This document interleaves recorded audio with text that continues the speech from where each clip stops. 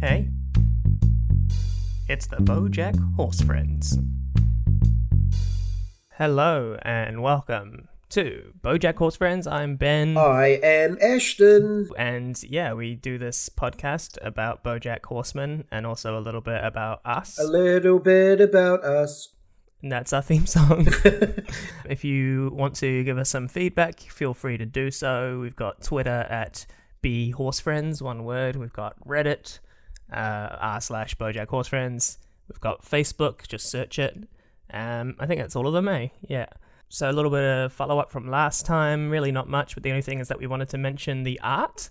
We have our art up. You'll never see this show without it, but we only just got it, so I wanted to mention Luca Cinieri. I think that's how you pronounce it. He's Italian. He did this art for us by commission. You can find him on Etsy. Some good stuff, some interesting kind of styles that he can mimic in order to create some cool stuff. So thanks, Luca. We watched episode 4 of season 1 of BoJack Horseman. This one is called Zoe's and Zelda's. Very aptly named. Yeah, it's quite different. It's a bit lighter than some of the previous episodes. This one focusing a bit more on the characters' relationships, and it's very character developy, I think. It opens almost with like a Seinfeld sort of vibe as well. Yeah, definitely that kind of bass riff at the beginning. Yeah, and him doing stand-up. And this is the first time I think we meet Herb Kazaz, who was mentioned previously. Great character, voiced by Stanley Tucci. Yeah, oh my goodness, he's one of my favorite actors. I really love Stanley Tucci. Oh, how good is he? So good. He made the Hunger Games really watchable. I like the first and second movie, The Hunger Games, and he's a Zelda. Do you want to explain this Zelda Zoe scenario? Oh yeah, that's a good idea. So BoJack has his show, Horsing Around, and we mentioned before Mr. Peanut Butter's House, which was kind of a rip-off where Mr. Peanut Butter. Where Mr. Peanut Butter adopts two twins called Zoe and Zelda, and I wrote down here, Zelda is a sunny, fun-loving extrovert, while Zoe is a smart, cynical introvert. And some of the characters in this episode attempt to kind of define people by whether they're a Zoe or a Zelda. Yeah, basically their suggestion is that everyone in the world fits into the category as a Zelda or a Zoe. Yeah, which is obviously ridiculous, because the only one that actually works, obviously, is the Teenage Mutant Ninja Turtles. Are you a Leonardo, a Donatello, a Raphael, or a Michelangelo? I would always like to be a Michelangelo. Oh yeah, the kind of cool, like, yeah man, let's get some pizza. Yeah, let's eat some totally. cheese pizza, which is my favorite kind of pizza. Yeah, it's a great pizza. I have to admit this, I don't think I know the Teenage Mutant Ninja Turtles well enough to say their name, but also to say who am I, Ben? Yeah, I think that's pretty fair. I think you're a Michelangelo. And is there like a kind of uptight neurotic one?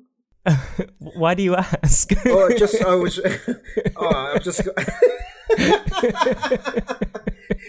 He asked neurotically. Yeah, I mean, I think like Raphael is like angry and kind of like does his own thing, and then you've got Leonardo, who's the leader, and you've got Donatello, who's the kind of engineer one kind of thing. So yeah, he creates all the cool stuff. So who are you? Well, April. Yeah, if only. I suppose maybe I would be the April, considering journalism. But anyway, I don't know. I always kind of identified with Raphael when I was younger, but I feel like I've got my anger a little bit under control these days. Does Raphael have the staff? No, that's Donatello. Oh no, Raphael has the little forky thingies. The sai, yeah. Yeah, the forky thingies, I believe, is the traditional term for them. Yeah, I think that's what the Japanese call it, yeah. Anyway, do you think you're a Zoe or a Zelda? Which one was which again? So Zelda's the sunny, fun-loving extrovert. Zoe's the smart, cynical introvert. I think that I am 70% the Zoe. No, you have to choose one. Well, okay, I choose to be 70%. No, I think that I'd have to go with the sunny, fun-loving one, to be fair. Yeah, I think you do. And you are definitely, if I am that one, and I have to pick one, then you are definitely Zelda the as Zelda, well. Yeah. No, I'm a Zoe, let's be real. So, I don't know, it's a fun kind of thought process, but stupid as well, which BoJack's takes that stance throughout the show. And he also... you can see his transition from Zelda to Zoe a little bit in this episode. So when he was younger, when he was first getting into stand-up, he's very much a Zelda, and now he's like super Zoe. So yeah. Don't they even in that flashback of him doing stand-up, Herb offers him a drink and he says he doesn't drink? Yeah, which is really interesting. Do you know, although this episode isn't as heavy as previous ones that we've done on the podcast, I noticed a lot more stuff I'd never noticed before in this one compared to the first three we watched. Like, I noticed a lot more this episode, and it's like my fifth time watching it, that I've never noticed before. Yeah, I mean, I think it's one of those ones that doesn't really stand out among the episodes, but no, it it's doesn't. Enjoyable. But, like, the first thing he says to Herb Kazaz, the first sentence you ever hear him say in the show is, "Get cancer, jerkwad," which I have honestly never noticed before. And, of course, spoiler alert, Herb dies of cancer. Yeah. A season, 2 seasons later? Yeah, something like that. Season 2, I think it is. You know, that just shows how much thought goes into the show, that the first line is foreshadowing something so far down the track. This episode's very clever at setting up a lot. Like, it's very much a set up a lot of future stuff episode, which can often be really rubbish. But this one manages to still be a really fun, enjoyable episode. So I enjoyed my rewatch of it. And I did too. It was over a lot quicker in terms of, like, kind of not a lot happened. Yeah. So it just suddenly ended, and I was like, oh, that's a nice little episode. Yeah. It does seem to fly by in a way. So we start to see how Bojack and Todd's relationship works. Mm-hmm. And there's a bit of development in that here. Sorry, I just had to laugh because we see them at a roast of Gloria Steinem, which might be like one of the most incredible concepts I've ever heard. Like one of those Comedy Central roasts of Gloria Steinem.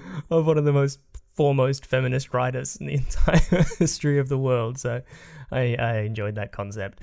And we meet Wayne, who is Diane's ex, who kind of introduces the idea of the Zoe and the Zelda. And they've all kind of said what they are. And they're like, oh, Bojack, what do you think you are? And he says, oh, I think I'm above this. Mr. Peanut Butter says, I said the Zoe, and everybody laughs, except, and this is a really nice little moment, but Diane doesn't laugh at that joke. She kind of just shakes her head a little bit.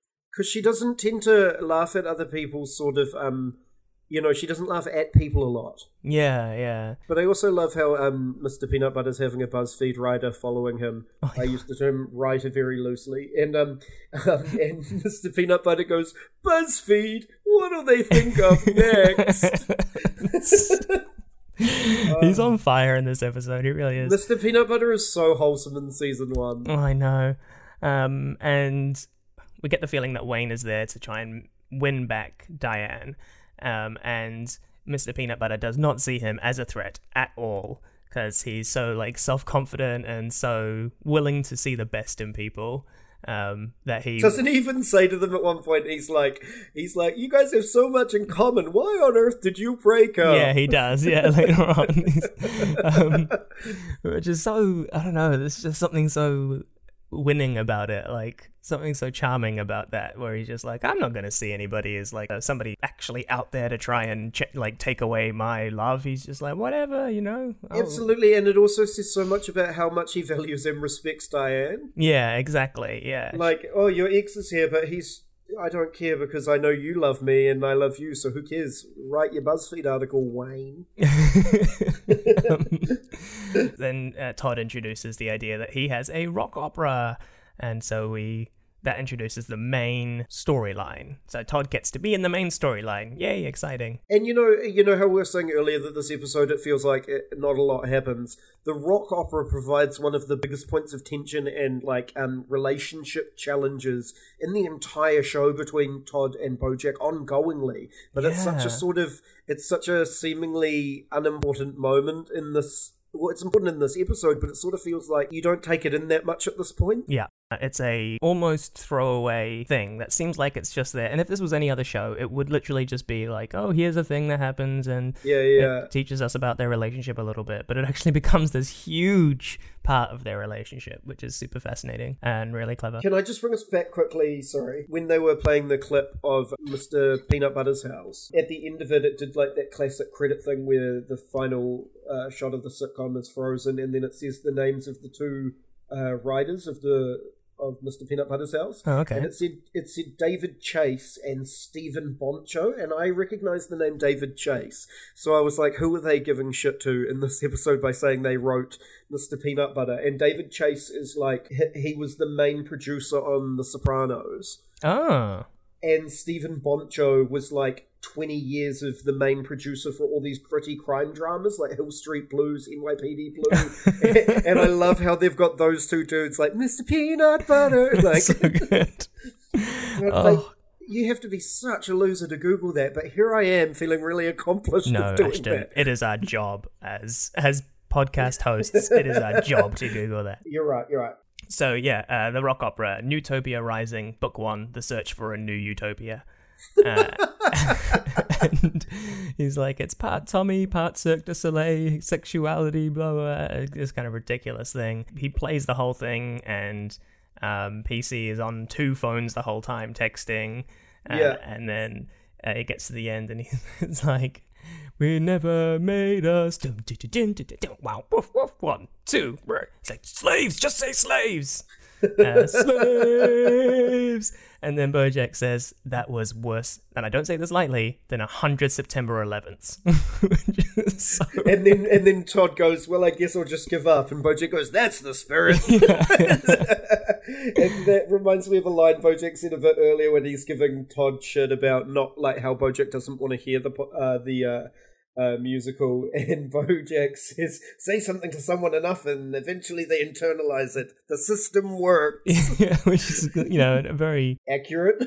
It's very accurate, and it's like it's an interesting way that he's kind of weaponized his own damage. Yeah, and how great is Todd's musical though? The fact that he has a line that is a planet rich with loam just really does it for me. Like I mean I don't know heaps of musicals, but it's about time that loam was getting a shout out in a rhyming couplet verse. Yeah, shout out to loam.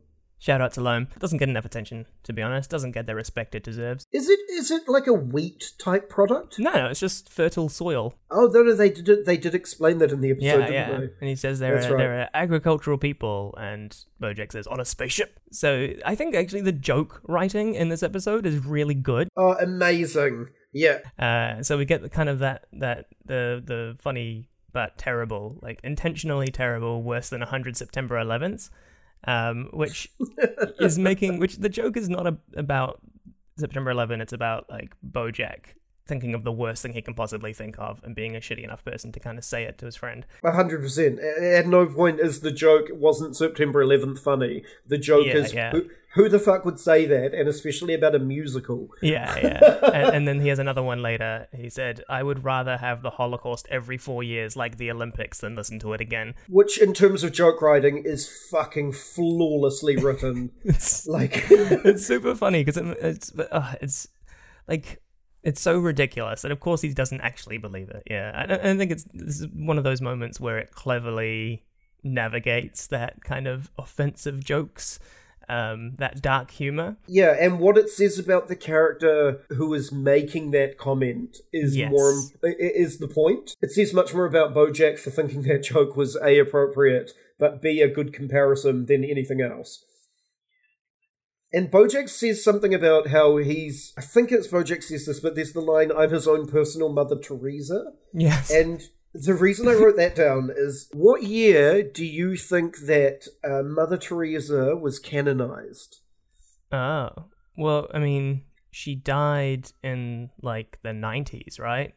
So it would have been early 2000s, probably? Do you know, and this is... It was 2016. Oh, really? And I know, and this is one of those things, I came across this when I was talking with one of my students about the Mandela effect.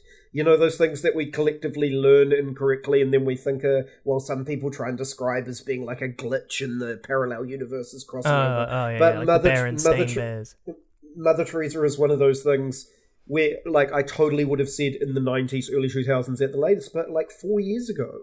Funny. Yeah. What, do you know any other Mandela effects, Ben? Well, just said the Berenstain Bears. Yes, that's a big one. Nope, that's it. That's all I got right now. Is it Looney Tunes or Looney Tunes? I honestly wouldn't know. I don't either, but apparently that's one that people talk about. Looney Tunes makes the most sense, but then again, the origin of the Looney Tunes came from like little musical clips, so it's very possibly Looney Tunes. Yeah, well, there you go. That's 100% right. And anyway, I'm going to move on from the Mandela effect, but my whole opinion of it is that we collectively learn these things incorrectly because someone quotes it somewhere and then we all pass it on as that. Oh, yeah, 100%. Like, it happens all the time on the internet. Yeah. Somebody just throws... There's a Shakespeare one, where I can't remember, where everyone keeps quoting it as Shakespeare, and it's not Shakespeare. So I'm willing to go on the record here on the BoJack Horse Friends podcast saying that I don't believe it's two parallel universes crossing over, and I know that's controversial, but I've said it. Oh, can we talk about... okay. There are people who believe that this parallel universes thing, right? They believe that given that there are infinite parallel universes, that real life versions of fictional characters exist in these parallel universes. And that through getting to know these fictional characters through their representations in a piece of media, they can become closer to these fictional characters and effectively have a relationship with them. They'll be like, yeah, I'm in a relationship with... I can't remember the name of it now. I really want to Google it. I think the name of it is fucking stupid.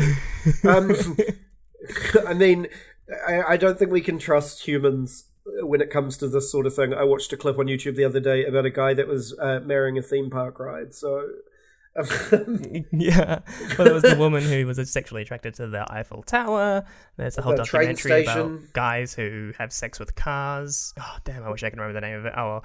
Yeah, so this idea, this is a really fascinating idea that you can, like, that they somehow had such a connection with this fictional character, and they've created a bigger version of them in their head, and then justified their kind of obsession with this fictional character by referring to parallel universe theory, which I think is just like, wild. It's absolutely wild. And that's our BoJack Horseman podcast. Thanks, guys. We're up to where Diane convinces BoJack to help Todd. Yes. It says, you want to show that you're a good person, you know what, then actually take good actions, in not so many words. And I was reminded of that old adage, if you want to know what a man is like, look at not how he treats his equals, but how he treats his inferiors. In this case, Todd is, I suppose, economically inferior, and status inferior to BoJack. And so the way that he treats Todd tells us a lot about BoJack. And so he decides to be a better person at Diane's behest to help Todd with the rock opera, the space opera, for whatever reason. Rock opera. Speaking of the way BoJack treats people, I don't want to skip over the really, really awkward sex scene between BoJack and PC. Sorry, did you mean the greatest sex scene of all time? Well, there's two actually in this wonderful episode. The first one, he's like, how's it for you? Is it working for you? And she goes, you're not even inside of me. And then he comes and goes, did you get there? And then the second one, he's like, are you close? Are you close? And she walks in brushing her teeth. And then he goes, what is it he says? You ready for daddy's good stuff? Are you enjoying daddy's good stuff? And she comes in brushing her teeth and she's like, not especially. And then he comes and goes, did you get there? And she's in the background brushing her teeth. So good. So, sorry. I love that sex scene. Those sex scenes are so funny. Eh? He's such an asshole, though. He really is. But then he does, go on to try and help Todd in earnest. And he is kind of listening to Todd, and then he's trying to give feedback, but it's all terrible feedback. And then Todd goes, none of your notes are any good. And he goes, well, if these people had a reason for going into the caves when the Queen expressly forbid them to, then maybe I would give good notes. And he's like, you are listening. Yeah. And then they have one of those ridiculously what if they were working for the queen who gave them a magic potion to protect them from the Reaper, like in unison. And I thought it was kind of an interesting insight into creative process. Obviously this is completely fictional and completely ridiculous, but when you try and create something with somebody else, you really have to find a good balance with people, which I've always found very interesting, because I've worked with, a few people, and sometimes it's worked really well, and sometimes it hasn't worked well at all. But I think that, you and I, we do work really well together. We have kind of a good dynamic. Yeah. We've got a bit of a Zelda and a Zoe thing going on. Yeah. I guess we complement each other in terms of, we're also very good at taking each other's feedback.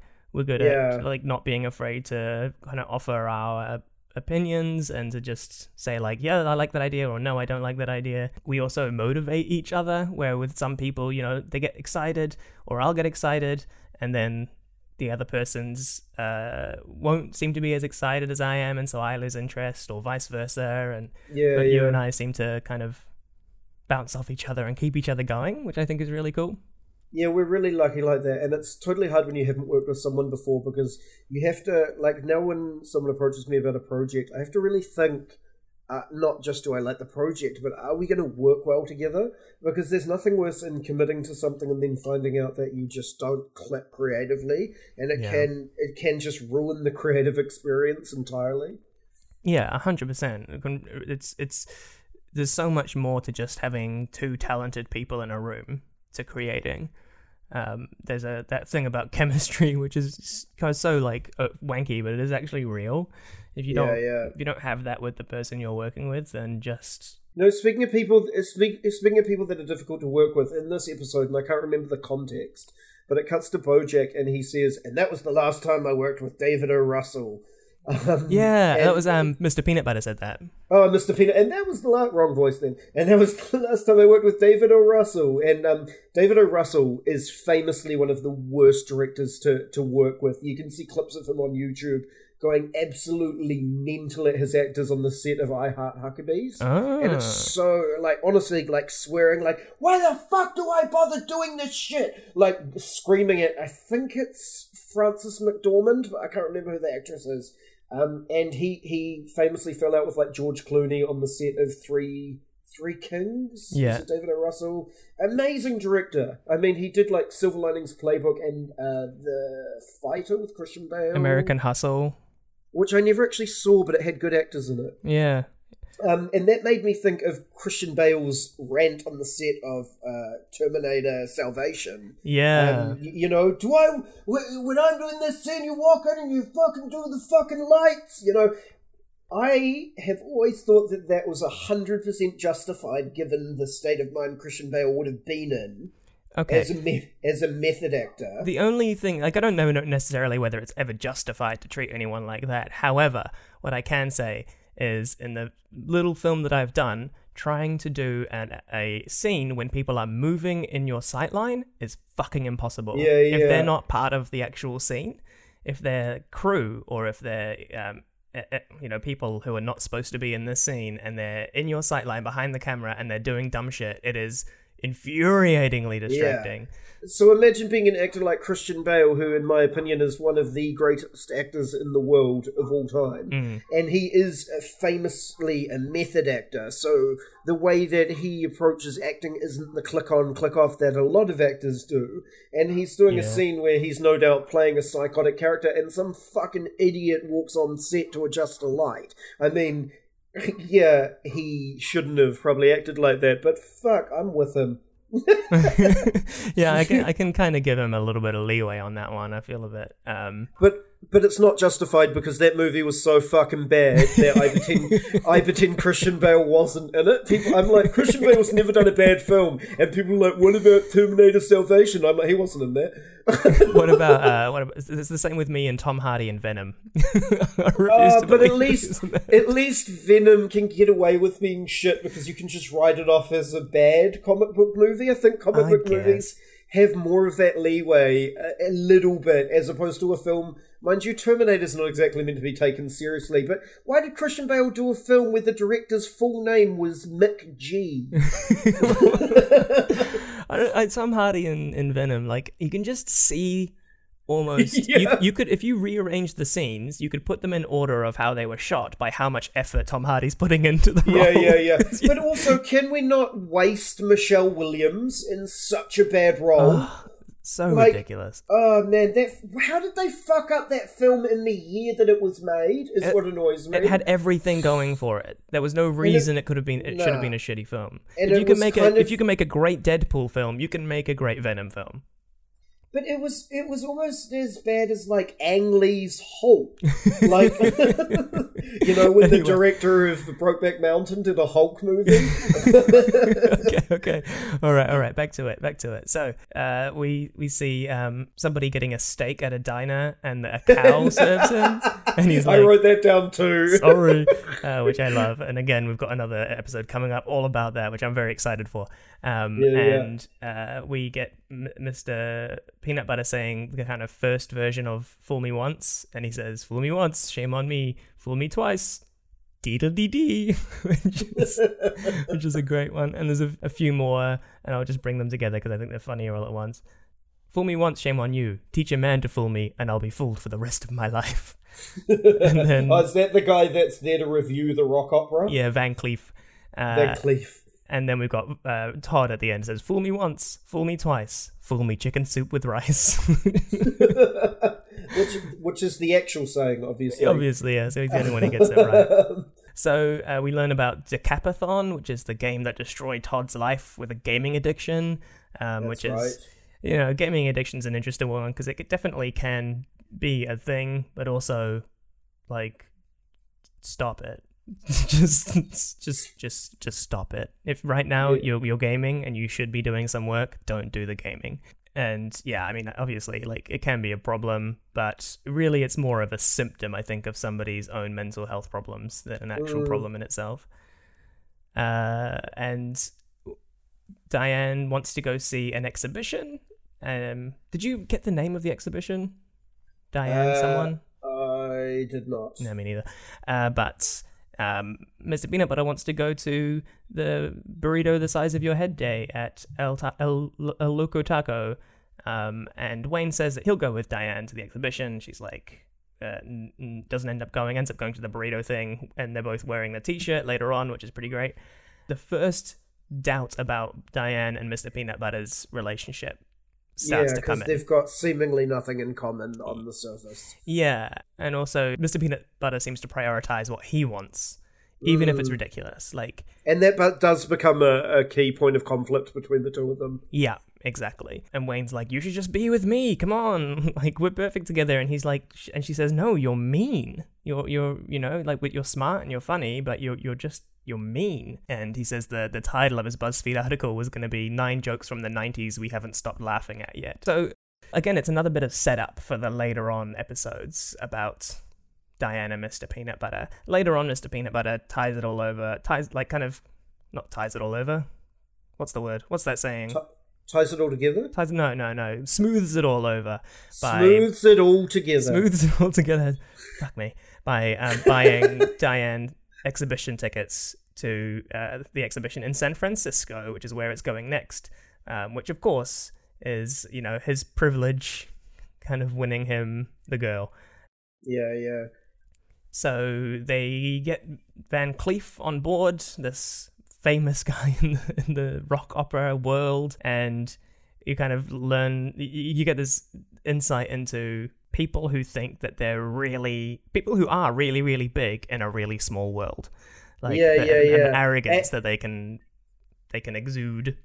So just to remind everyone what we're talking about, they bring Van Cleef in to see Todd's musical to see if they can, like, actually make it into a proper theatrical musical in an actual theater. So Van Cleef is sort of like your guy to impress kind of guy. And he does an amazing line about Andrew Lloyd Webber. He's like, "Andrew Lloyd Webber has to be a real hot penis about everything." Oh, Andy. And, like, is such a hot penis. That is the most accurate description I've heard of Andrew Lloyd Webber. And don't get me wrong, I love his musicals, but he is a hot penis, and he also, not hot as an attractive, I mean like an annoying penis. And he totally ripped off the riff to Echoes by Pink Floyd for Phantom of the Opera. Well, I mean, to be honest, like, you say you like his musicals, and I disagree in a large part. Can't stand Cats. I can't stand Cats. Phantom's fine. Phantom's good, and Jesus Christ Superstar is my favourite, and I've got a soft spot for Joseph. Right, yeah. Anybody who did Joseph at high school by nature has to love that play for nostalgia reasons. Which, it hasn't aged overly well, given there's a song where they all sing in Jamaican, and in the lyrics... You mean in a Jamaican accent? In a Jamaican accent, and the words are even written as, like, D steel drum instead of the steel drum. It's DE in the script. And I directed it a few years ago at the private Christian school I work at, and I didn't realise until opening night when they all came out on stage and sung in, like... Blackface? Bad Jamaican... in blackface, and but I didn't realize how problematic that was until opening night, and by then I'd already been paid, so I could check out anyway. So, they weren't in blackface. Let's be clear about that. No. Let's Van Cleef's there, and Bojack introduces by the rock opera by saying, this is really rough. It's terrible. Please, just keep that in mind, that it's that Todd is not a singer or a writer or talented. And then he introduces Todd and opens the closet where Todd has been standing the whole time. I love thinking about how long Todd was standing in that cupboard before Bojack opens it to let him out. So good. And so Van Cleef is like, oh yeah, you know what? It needs a third act showstopper, but aside from that, it is spellbinding. And he loves the idea of it, and so he invites him to go and do an investor performance to try and get investors for it. And this is an important note that I wrote down. I just noticed for the first time that Todd has a lot of neck hair. He does. I have never noticed his patchy little puby Homer Simpson-esque neck hair before, and it made me giggle. I love that. No matter how clean and tidy Todd gets, he always has that stubble. It tickles me. I don't know why. To be fair, that is one part of Todd in particular that I relate to. Like, if you've ever seen me dressed up, it's like trying to shove Cousin It into a tuxedo t-shirt. If I'd lost a bit of weight. But it is a bit like that. I remember having like a photo day for my work this year, and my brother-in-law happened to be staying here, and when I came out of the room, he was like, oh man, you are not going to photo day like that. And he came in, like, did my collar, redid my tie, like... And in the theatre, coming back to the episode, I love how it pans across and there's a beaver chopping wood with his teeth. And I didn't see that. So it just pans across to the theatre stage, and as it pans across, someone pushes the beaver and the beaver bends at his waist and goes... and like chops the wood, and I thought that was a lovely little animal joke there. We get another animal joke where Bojack mentions pushing birds out of the nest, and then it cuts to him with like a mother bird and an open window, and the mother bird's like, I thought she was ready. It's not your fault. Sorry, I've got this note here. What does that mean? Oh yeah, so he comes in and says, if this is a success, I might be able to move out. And that's right, yeah. Bojack is suddenly very put out by this, and he, you can tell that he doesn't want to be alone, which I think is something somebody mentions, but he would rather actually like ruin his friend's life than be honest about how he feels. Yeah. With himself even. And it's a real bad trait that a lot of people have that will just destroy any relationship. People will kind of will do really toxic, negative things rather than just being like, oh, actually, you know what? I don't like that. I'm worried about that, which is crazy. So we see, a little bit of the Bojack's toxicity is coming in. And so Todd says, let's go back to the house and we'll work on my third act showstopper. So we're ready for the investors' performance. And Bojack's like, let's get Red Bull and snacks before we go. And Todd says, oh, I do get snacky. You think of all the best ideas. So they go to the shop. The 812, not the 7-Eleven. They find a video game in like a penny bin or dime bin or whatever it is. And a character actress, Margot Martindale, is there and says, hey, can you pass me that CD of somebody? And he sees it and he's like, what? Decapathon 7 for a dime? He's like, I shouldn't get it. And Bojack suddenly is like, this is no time for a relapse. Yeah, and Bojack's being so seemingly genuine. Like, when I was rewatching this, I was like, oh, Bojack's really trying to prevent Todd from lapsing into video game addiction so he can finish his rock opera. Yeah, but I mean, in some ways, it does seem earnest, but really, if you think about it, like, that's not how Bojack is. Like, if he really wanted to stop Todd from playing that game, he would just grab it and snap it in half and be like, nope, you can't have that. And so it's almost like the episode tricks you before it goes back and shows what actually happened. It tricks you into almost seeing the side of Bojack that you always wish he had, and so you buy into it so easily because Bojack's the protagonist. When he starts doing something really genuine, you're like, oh, this is the Bojack I like, even though it's part of Bojack that doesn't actually exist. And then the episode completely makes you regret feeling that for Bojack. And the writing in that aspect is fucking amazing. It's so good. So Bojack kind of encourages his addiction, his gaming addiction, which is another kind of recurring theme where Bojack he tends to encourage other people's addiction in a way to kind of justify his own. And we've all probably been there where people have like tried to peer pressure you into, doing something you didn't necessarily want to do. Yeah, when you got that mate who comes around and they're like, I'm not actually drinking at the moment. And you're like, yeah, but we're drinking tonight, obviously. Yeah. But I mean, that's one thing, but then to be like, I'll have another, it's like, okay, I'll have one drink.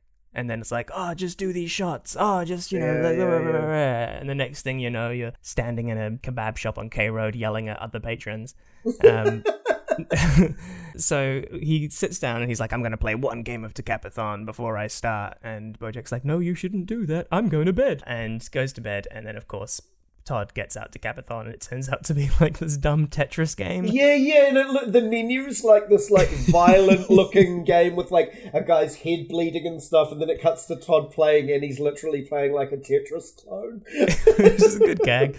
And so he's too tired the next day. He's been playing all night and he's too tired for his investor gig. Which of course Bojack had completely planned. Yes. And I love how this morning scene starts with a rooster running past the house going, wake up, it's morning! Which is such a great gag. It's a good one. It's just a gag-filled episode, this one. Like, I really like it in terms of its I suppose after the last few, which were pretty heavy, if you considering what we talked about, all of the Sarah Lynn stuff. Yeah. We had all of the like Bojack hates the troops stuff. Like it was pretty dark. So this was a nice kind of jokey, funny, but still really giving us some nice character development. And obviously he can't perform, and he just goes loam.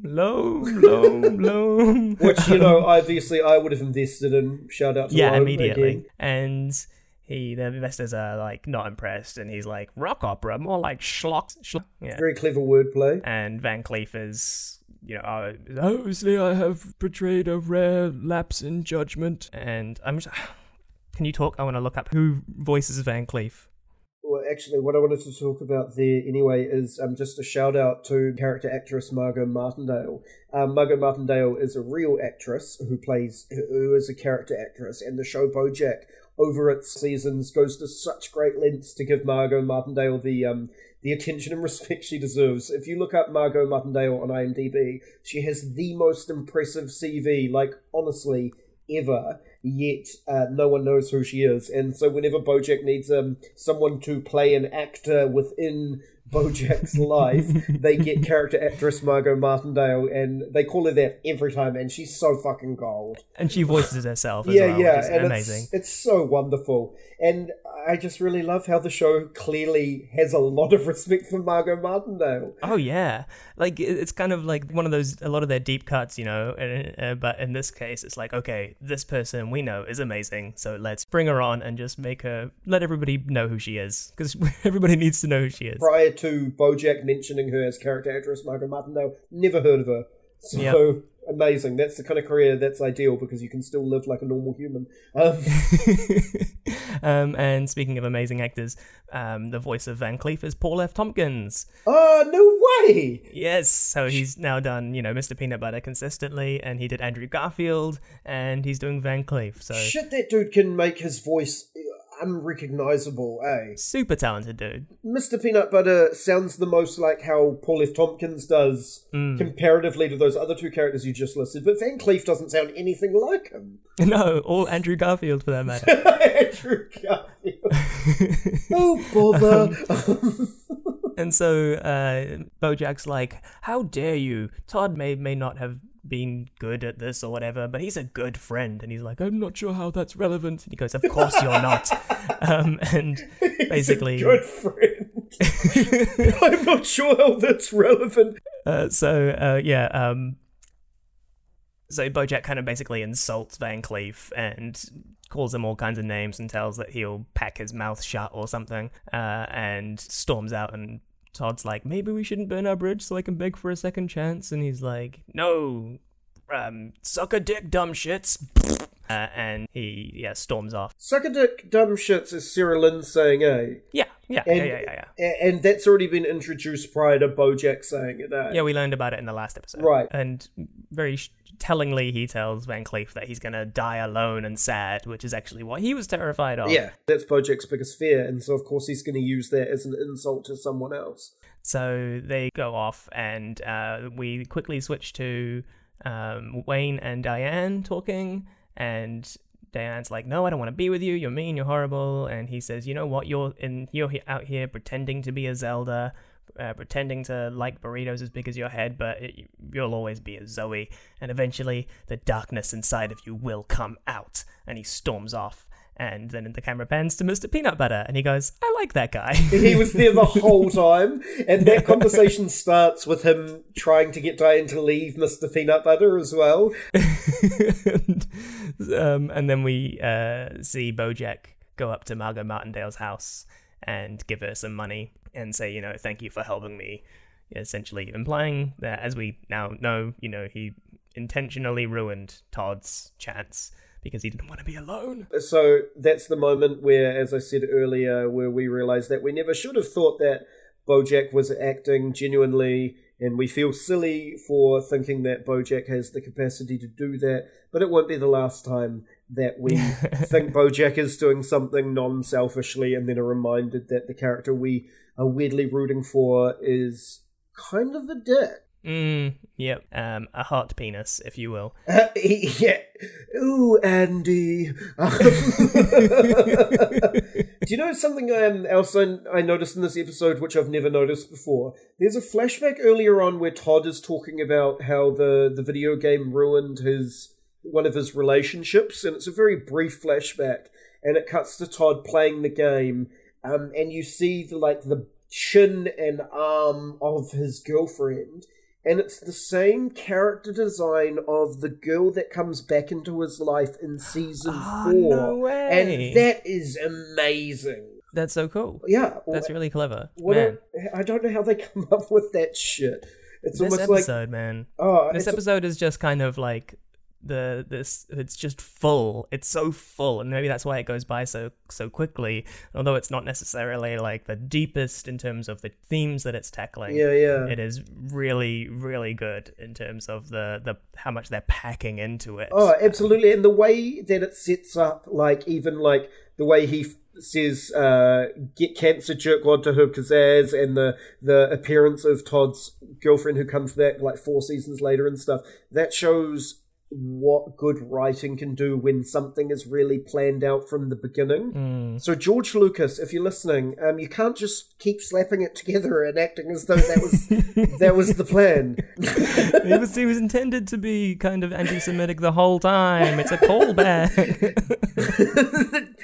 Man, the new trilogy, what a shit show, especially the last one, man. Man. Have you seen Rise of Skywalker? Yeah. That was, honestly, I'm one of those rare people who kind of like The Last Jedi, because at least it had the balls to try and extend or take the story in a slightly different direction. And Yeah, Rise I of enjoyed Force Awakens. Oh, same. Force Awakens was great as a reboot kind of feel. Yeah, I enjoyed Force Awakens. I enjoyed The Last Jedi somewhat. Yeah, but man alive, The Rise of Skywalker it was an abomination, and it annoys me so much that Abrams pandered to the 40-year-old dudes who were so angry about The Last Jedi and it should be struck from canon. And it's like, dudes, you're full-grown fucking adults. Star Wars isn't for you anymore.